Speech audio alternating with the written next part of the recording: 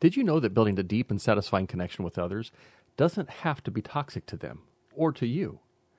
Hi, my name is Ken Williams, and I'm a faith-based life coach. I've been married for over 30 years in a row, and I'm the host of Untoxic Positivity, a podcast where we explore a more positive approach to great relationships with your in-laws. So join me as we delve into the ins and outs of connecting with others around us. So if you're hoping to figure out a way to get your kids to choose the right life partner, or if you just want to stop dreading the family get-togethers, this is the podcast for you. Get ready to discover the power of untoxic positivity and start living your most connected life today. Welcome back. And this is something I've been thinking about for a little bit. I've got some different thoughts that I have been putting together. And if you listened to my other podcast, Chocolate Cake Bites, I told the same story, but this is going to have a little bit of a different slant to it. The details are going to be pretty much the same, but this is going to be called, I'm going to call this Trust Your Instrument. Trust Your Instruments, if I can get the words out. And Chocolate Cake Bites, if you have not listened to that, that's more of a faith-based podcast. This is where I emphasize more on coaching and relationships and how to have your best life. And the thought for this really came up a week or so ago when I was at a seminar. The seminar was called the Rusty Pilots Seminar. About 15 years ago, I got my pilot's license. I'm a private pilot, and that has been a very cool experience to be able to go fly. I've taken all my kids flying. My wife will not go. She doesn't want me to kill us both, which I understand that, but I've successfully landed every single time I've successfully taken off, so that's good.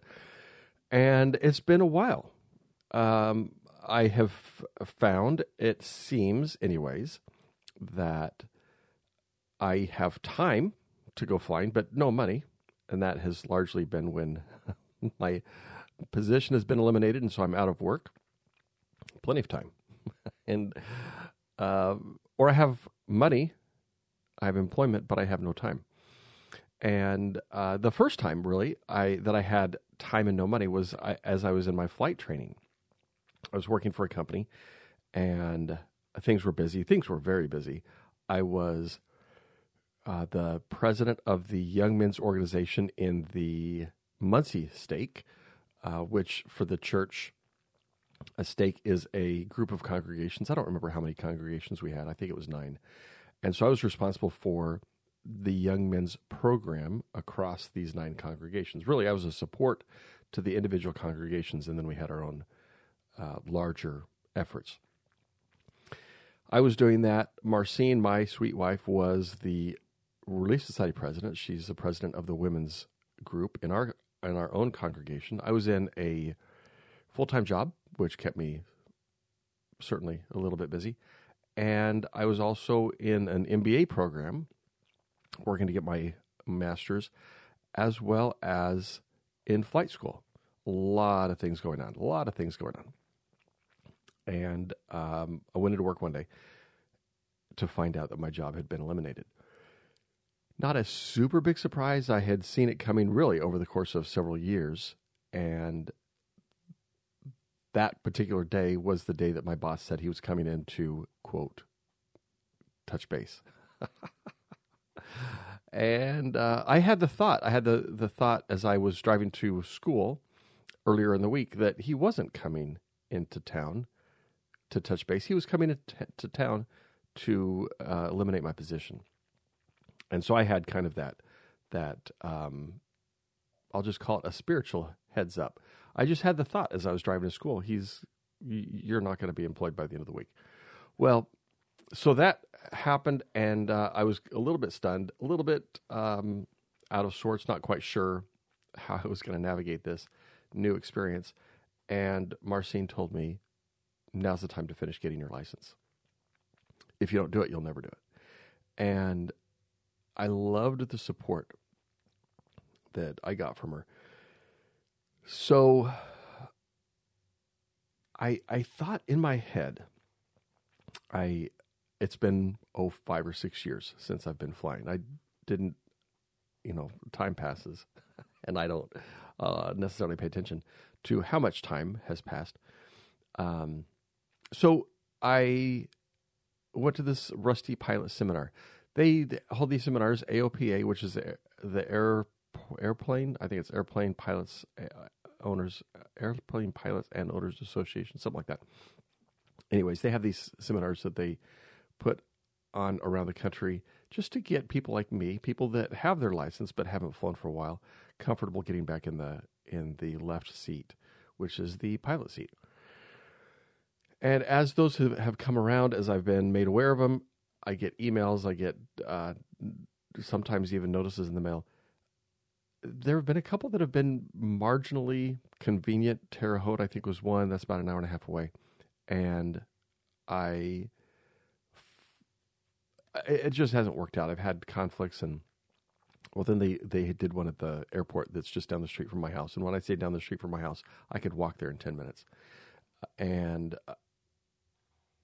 the traffic pattern when pilots come into land, depending on the winds, sometimes they're flying right over our house. I have loved it. I've loved being this close. It's just been fun. And so that airport was hosting this Rusty Pilot Seminar. I decided to go. It was free for members of AOPA, and so there wasn't any reason that I couldn't go. So I went a little bit unsure. Now, for those who know me, may not believe this, but it's true. I'm really quite a bit introverted. I enjoy sitting on the sidelines. I like watching other people in the middle of the action, but I'm not always comfortable getting into the middle of it myself. And so getting into a group of pilots where I already feel a little bit intimidated because there are a lot of things about flying planes that I'm just not super expert at. The technology is changing. I learned on round dials, which I think is what they're calling some of the older planes. Round dials, the instruments are driven by air pressure, and so I just wasn't quite sure what I was in for, but it was close and it was free, and so I decided to go. And when I got there, I see this room full of men. There's one woman; she's the instructor, and everybody else male and older than me. I think there were two. There were two people that were younger than me, and I don't feel terribly old, but I definitely lowered the average age. And so we start the seminar. She starts the presentation by asking how long has it been since you've been flying? And so I just kind of went back in my memory, how long has it been? And like I said earlier, I thought maybe 5 or 6 years. So she said 1 to 5 years. And there are a few hands that go up. I did not raise my hand because I thought I'm in the 5 to 10 year range. So I raised my hand when she gets to the 5 to 10, and then she goes 11. She goes up to, I think, 20 plus years since people have been flying. And there were a handful of people in that range. The guy sitting next to me, Ned, he was a retired airline pilot who took his exit during COVID. But it had been a long time since he'd flown the smaller planes. So he was trying to get back into that. And a great seminar, just very easy way to kind of get back into it. She did a flight simulation. And what I mean by that is it was just the paperwork and kind of the discussion, the planning phases of a flight into Orlando on New Year's Eve. And so it just helped get us refamiliar with some of the guidelines, some of the rules and regulations. So that was great. But that doesn't mean anything if I don't do anything with it. So one of the reasons that I haven't flown for so long is because I lost my license. And when I say I lost my license, I mean I literally can't find it. So it's not that I did something bad and the authorities came and took it. Just like driving a car, in order to legally drive a car, you have to have on your person a driver's license. In order to pilot a plane, in order to legally pilot a plane, you have to have on your person your pilot's license. And I can't find it. I put it someplace. I don't know where. And I've looked every place that I can think of. I've checked in the junk drawer. I've checked in the glove compartment of my car. I'm sure that at some point I was consolidating things so that I could transition from one wallet to another. And I decided, I haven't used this for a while, and I'll just put it someplace else. And I can't remember where that someplace else is. And going online, trying to find out how to get a replacement pilot's license, the FAA, which is part of the federal government, the FAA says, oh, no problem. We just need to know what your certificate number is, like the driver's license number. I don't have any idea. It's on the license. If I could find it, I could find the certificate number. I checked my pilot's logbook. I didn't write it down in there. I checked my emails to see if there was anything at all that I had sent or received that had my certificate number, and nothing. I couldn't find anything at all. So I thought, I'll just deal with it later. Well, at this seminar, I made contact with / met. I didn't really meet him. He came in, introduced himself, but the chief flight instructor, who's a young kid, everybody to me is a young kid these days, and he said, hey, I've got business cards here. I'd love to reach out to you. I'd love to connect with you if you have any questions. So I pick up his business card and I text him. I actually went to the airport that night. He wasn't there. And the flight instructor that I talked to said, yeah, talk to the chief flight instructor. He probably knows how to get you taken care of. So I text him and he said, yeah, have you set up your account on this website? This is the website that the FAA uses to for pilots to register. Well, I don't know. The technology has changed in the last 11 years. It wasn't 1 to 5 or 5 to 10 years. It was 11 years since I last flew, almost to the day. And man, time just snuck away from me. And the technology is so different now.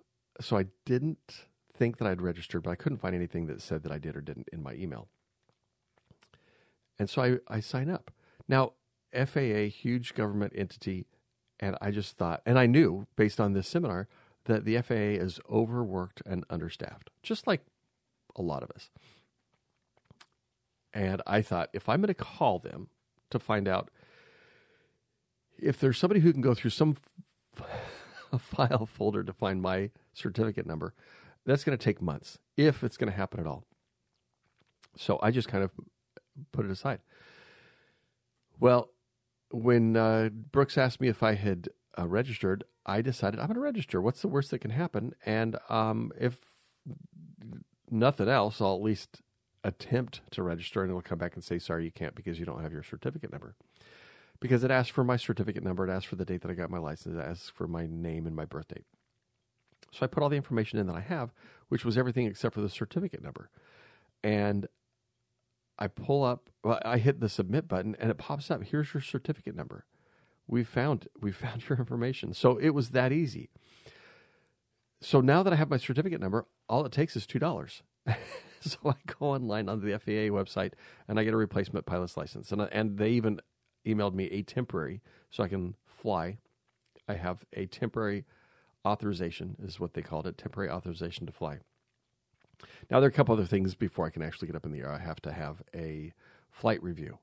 I actually had that scheduled for today, but it did not work out because the weather is not conducive to flying. The ceiling is too low. I have to stay out of clouds.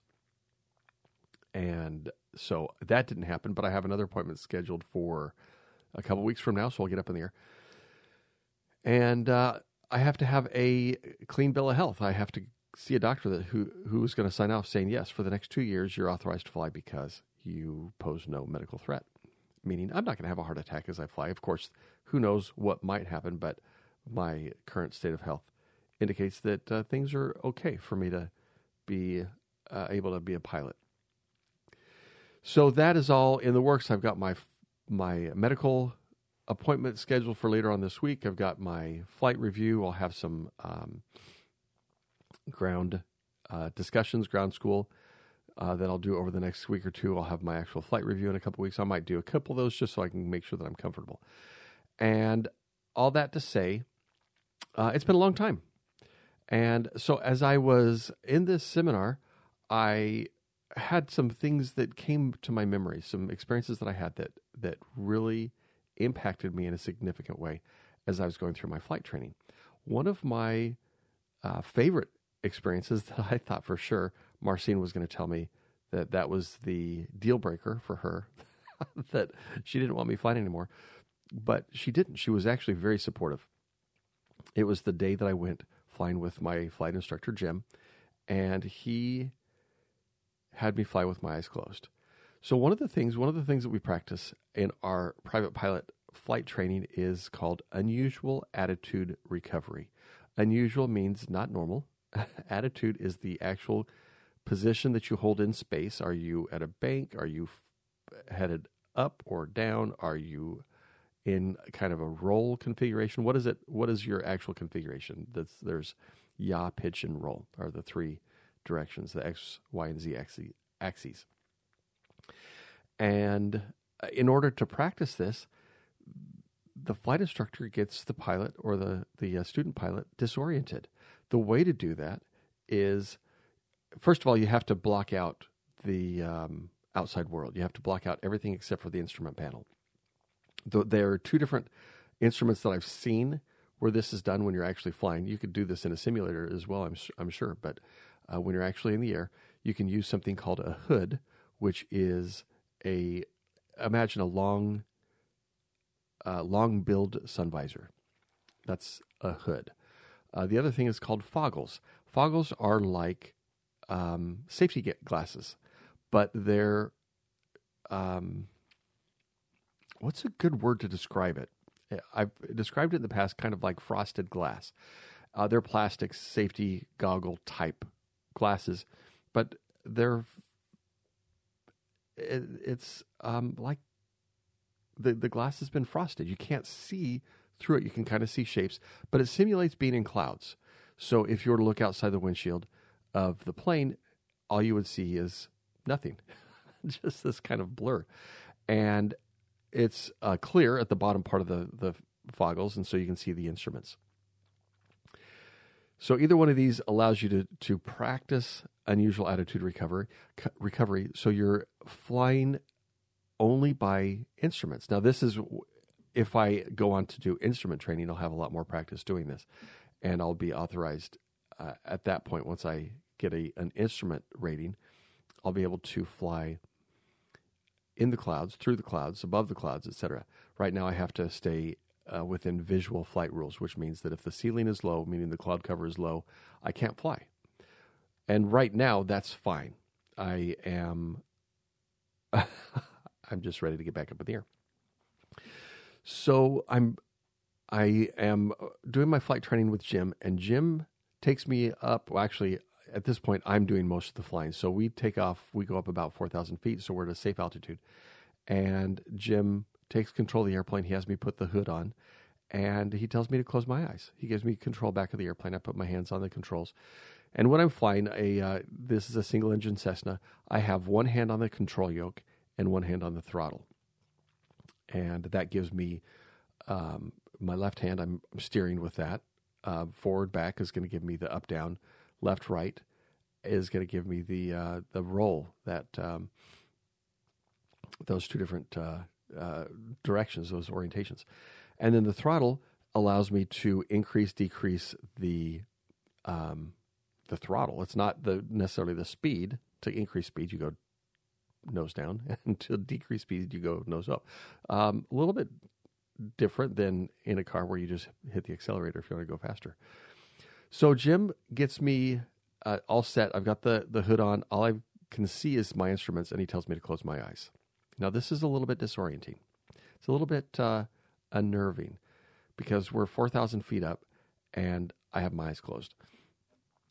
And I had to remind myself a couple times, Jim's not going to hurt both of us. He doesn't want us both to be injured. So he's going to do things in a smart way to protect both of us. But he had me close my eyes.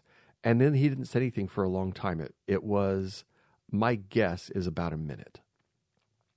We're flying straight and level. It's just nothing, silent for about a minute. And finally he breaks the silence and he says, Ken, I want you to do a standard rate turn to the left. Now, standard rate turn is a very specific turn. It's a specific angle, and the angle isn't necessarily what's important, but and there's a little gauge. If you imagine a level, there's a a ball in fluid that will roll, and there's kind of the silhouette of an airplane. And as the ball rolls to the wingtip, then on this little gauge, it indicates that you're in a standard rate turn. A standard rate is in 2 minutes. At this turn rate, you're going to do a 360-degree turn. This is important because if you are flying into a dangerous situation like a thunderstorm and you want to get out, and let's just suppose you get disoriented, you can't figure out things, you can't tell from the ground that you're headed into or away from the storm, you can set your timer for 1 minute, hit that standard rate on your instrument panel, and in 1 minute, you're going to be heading the exact opposite direction that you just came from, or that you're heading the exact direction you came from, the exact opposite direction that you were flying. So the problem is I can do a standard rate turn with my eyes open. That's no problem, but my eyes are closed. So I have to guess. So I turn to the left a little bit. I'm guessing that I'm at about a standard rate turn. And I remember, based on my experience, based on some of the instruction that I had, once you turn the aircraft, once you change the lift dynamics on the wing, you lose lift. You actually increase the drag as you're turning, and you have to counteract that by pulling back on the control yoke. You have to, and then there's an adjustment with the throttle as well to make sure that you're maintaining the same airspeed. So I make all these adjustments, but I'm just guessing because I have no idea. I'm just guessing. So again, Jim is silent for about a minute. I'm at this turn for about a minute and nothing. He didn't say anything for about a minute. And then he said, okay, go back to straight and level. So I have to undo everything I just did, which is fine. But again, I'm guessing. I think that I adjusted the pitch of the aircraft about this much, and I adjusted the throttle about this much, and I adjusted the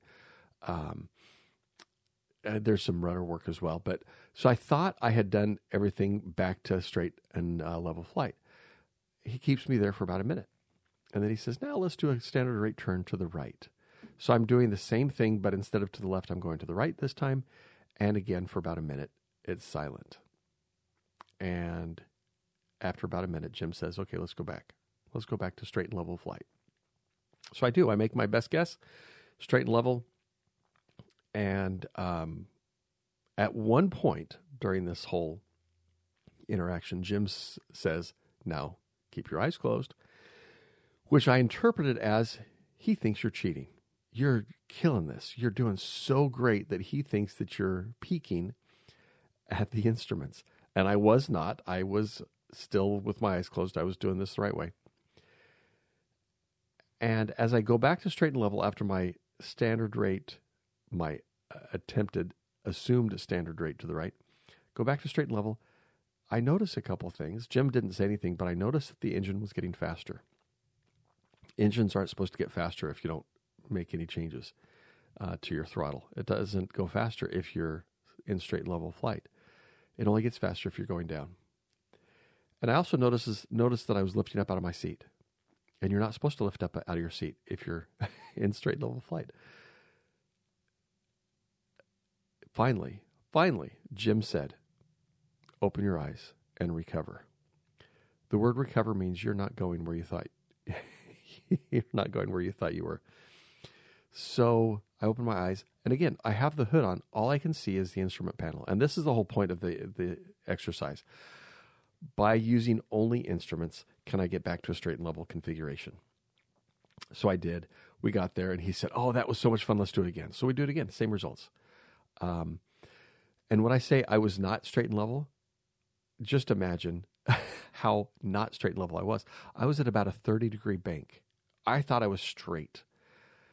I was at a 30-degree bank, and I was going down at about a 30-degree pitch. And I thought I was straight. I thought I was level. And I was way off. Jim said, let's do it again. We did it again. We did it several times. Same results.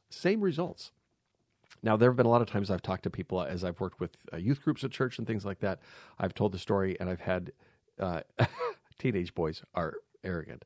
And I've had teenage boys tell me, "Oh, well, I could do that." And the answer is no, you can't. You can't. It is not possible. It is, I've had flight instructors, I've had FAA examiners, I've had people with much more experience than I have who have said they can't do it. I'm telling you, you can't do it. They call it seat of the pants flying. Seat of the pants flying is exactly what it sounds like, and maybe a little bit different than what you're thinking, but it means how you feel in the seat determines how you fly. The problem with that is that your body lies to you. Your body will tell you things that aren't true. Your body will tell you that you're going straight and level when you're not going straight and level. Your body will say you're straight, you're level, and really you're at a 30-degree bank and a 30-degree pitch going down. You can't trust your body. And this was the whole point of the exercise.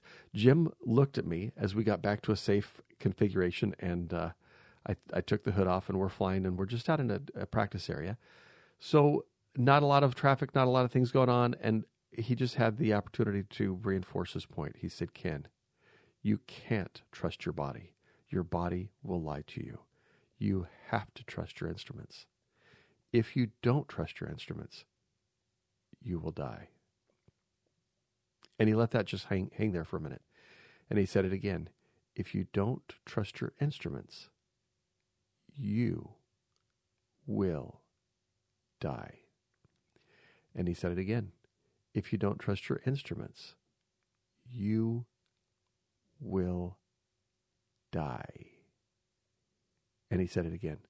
If you don't trust your instruments, you will die. 4 times, I think he said it. And he said, "Do you understand what I'm saying?" I said, "I think I get your point." He said, "If you don't trust your instruments, you will die." And we talked briefly about some stories that had been in the news about pilots that didn't trust their instruments. They trusted what they saw outside the windshield. They thought they saw the ground when really they saw stars. They got disoriented and ended up dying. So the thing that is crazy to me is intellectually, that doesn't make sense. Why shouldn't I trust myself? The problem is your body will lie to you. And so here's an example. Here's first of all, an aviation example. I was doing one of my flight reviews where I was under the hood, and meaning I had the hood on and I was flying just by looking at my instruments. And it is really easy to get disoriented in a situation like that. You have to trust your instruments. And as I was doing this, I felt a little bit of vertigo. I felt like I was turning. My body, everything that I had told me I was turning. I was turning in the air. But my instruments all said, "No, you're straight, you're level, you're going in one single straight line direction." And my body fought that and said, "No, I'm not. I'm turning." So I peaked. I lifted my head up enough that I could see just outside the corner of the windshield, and my instruments were right. I was not turning. I was going straight. Your body will lie to you. If you don't trust your instruments, you will die. So how does this apply in a coaching situation? The problem that I've found, I've learned this, and I've learned better, I think, how to articulate it as I've hired and used coaches, as I've been involved in coaching other people as well, that a lot of times when we think things, we assume it's true. It feels so true. Like last week's episode about That's Just Jason. If I think Jason's a weirdo, that feels so true because I, of course, am the beacon of normalcy. And anything that deviates from what I think is normal, of course, is weird. This is the problem. This is the feeling that comes from my body. My body will lie to you. Your body will lie to you. My body lies to me. Because of the thoughts that we have, they feel so true to us. And if we don't trust that we might be wrong, we might be off in our thinking. And if we don't acknowledge that, if we don't allow for our own mistakes, if we don't allow for our own shortcomings, if we just assume that everything we think, everything that we feel, everything we believe, everything that comes from our head is true because it feels true. It feels right. But if we don't trust those instruments, if we don't trust some of those outside influences, if we don't trust a coach, for example, it's gonna kill us. It's gonna kill us from a relationship standpoint. And there are other applications, of course. I'm sure that as you think about that, you might find other ways that might apply. I was talking to my mom as I was going through my coach certification program. And my mom said, and she's just trying to help me out. She's just trying to protect me and make sure I'm not making dumb decisions. And why does everybody want a life coach? Why does everybody want to be a life coach? Why does everybody need a coach? And here's my answer. And it took me a couple days to really drill down into this because I felt at first, I'm not quite sure. I don't know. Why does everybody need a coach? Here's why. Because the coach can see things that you can't. As a coach, I see things that you can't see in how your brain is working, in what your brain is seeing or not seeing. And I can help you pick up on those. I can help you recognize those. Tiger Woods, great golfer, has a coach. Michael Jordan, great athlete, has a coach, had a coach. I don't know if he still does. But the coach can see things that you can't see. So in your relationships, as you're trying to get along with your in-laws, as you're trying to get along with your spouse or your partner or your kids or whoever it is, as you're trying to get along with your Jasons, your coach is going to help you find things that you just can't see. You can't trust your body. Your body's going to lie to you. Your body's going to tell you that you are so right and Jason is so wrong. And guess what? There may be some truth to that, but that's not the truth. That's not the way that it all plays out. So there you go. This has been on my mind. Something interesting that I'll just throw in because I think it kind of applies. Today, like I said, was the day that I was supposed to go flying for the first time. And as I got up and I was getting ready, hadn't checked the weather yet, I felt a little bit nervous. I felt a lot scared. I haven't done this for a long time. I'm going to be approaching this skill that I had at one point, and it's going to be awkward and uncomfortable. And I'm going to see flight instructors, by the way, every flight instructor that I've had, with the exception of Jim, my very first one, young kid, like just recently out of college age kid. And I'm a lot of years past that. And so here I am at my age 54, becoming a very vulnerable student with my flight instructor, who's he can't be more than 25, 26 years old. And there's a lot of me that doesn't like that feeling of being uncomfortable. There's a lot of me that doesn't like that feeling of being awkward or not great at something. And there's a lot of me that fights. And there was a big part of me that said, maybe I should just cancel and I'll just do this later. And later never comes, which is why I haven't been in the air for 11 years. And maybe you're thinking that about the way that you interact with your in-laws. Maybe you're thinking about that with really anything in your life. It's so easy to just remain comfortable. And I've spent a lot of my life remaining comfortable. The problem is your body will lie to you. Your body will lie to you. You can't trust your body. Your body is trying to tell you that this is safe, that this is the way that you're going to be able to survive. And I'm telling you, as I'm learning, as I continue to relearn for myself, it doesn't make for the most amazing life. It makes for a good life, but it's not for an amazing life. You have to trust your instruments. If you are interested in finding an instrument, somebody who can help with a different perspective, I would love to connect with you. Check the show notes. I've got a link to my schedule. I'll reach out. Let's see if we're a good fit, if we can be a good match. I would love to answer questions for you, see if there's anything I can do to help you out. In the meantime, so great sharing some thoughts with you this week. We'll talk again next week. Thanks for listening. Thanks for listening to this week's episode of Untoxic Positivity. We hope you found it helpful and inspiring. Remember that relationships are a work in progress and making mistakes is normal. And if you want to feel a deeper connection with the important people in your life, or if you just want to get along with your in-laws, I'd love to chat. Reach out to me at ken@kenwilliamscoaching.com or find the link in the show notes. Don't forget to subscribe and share this podcast with others who might benefit.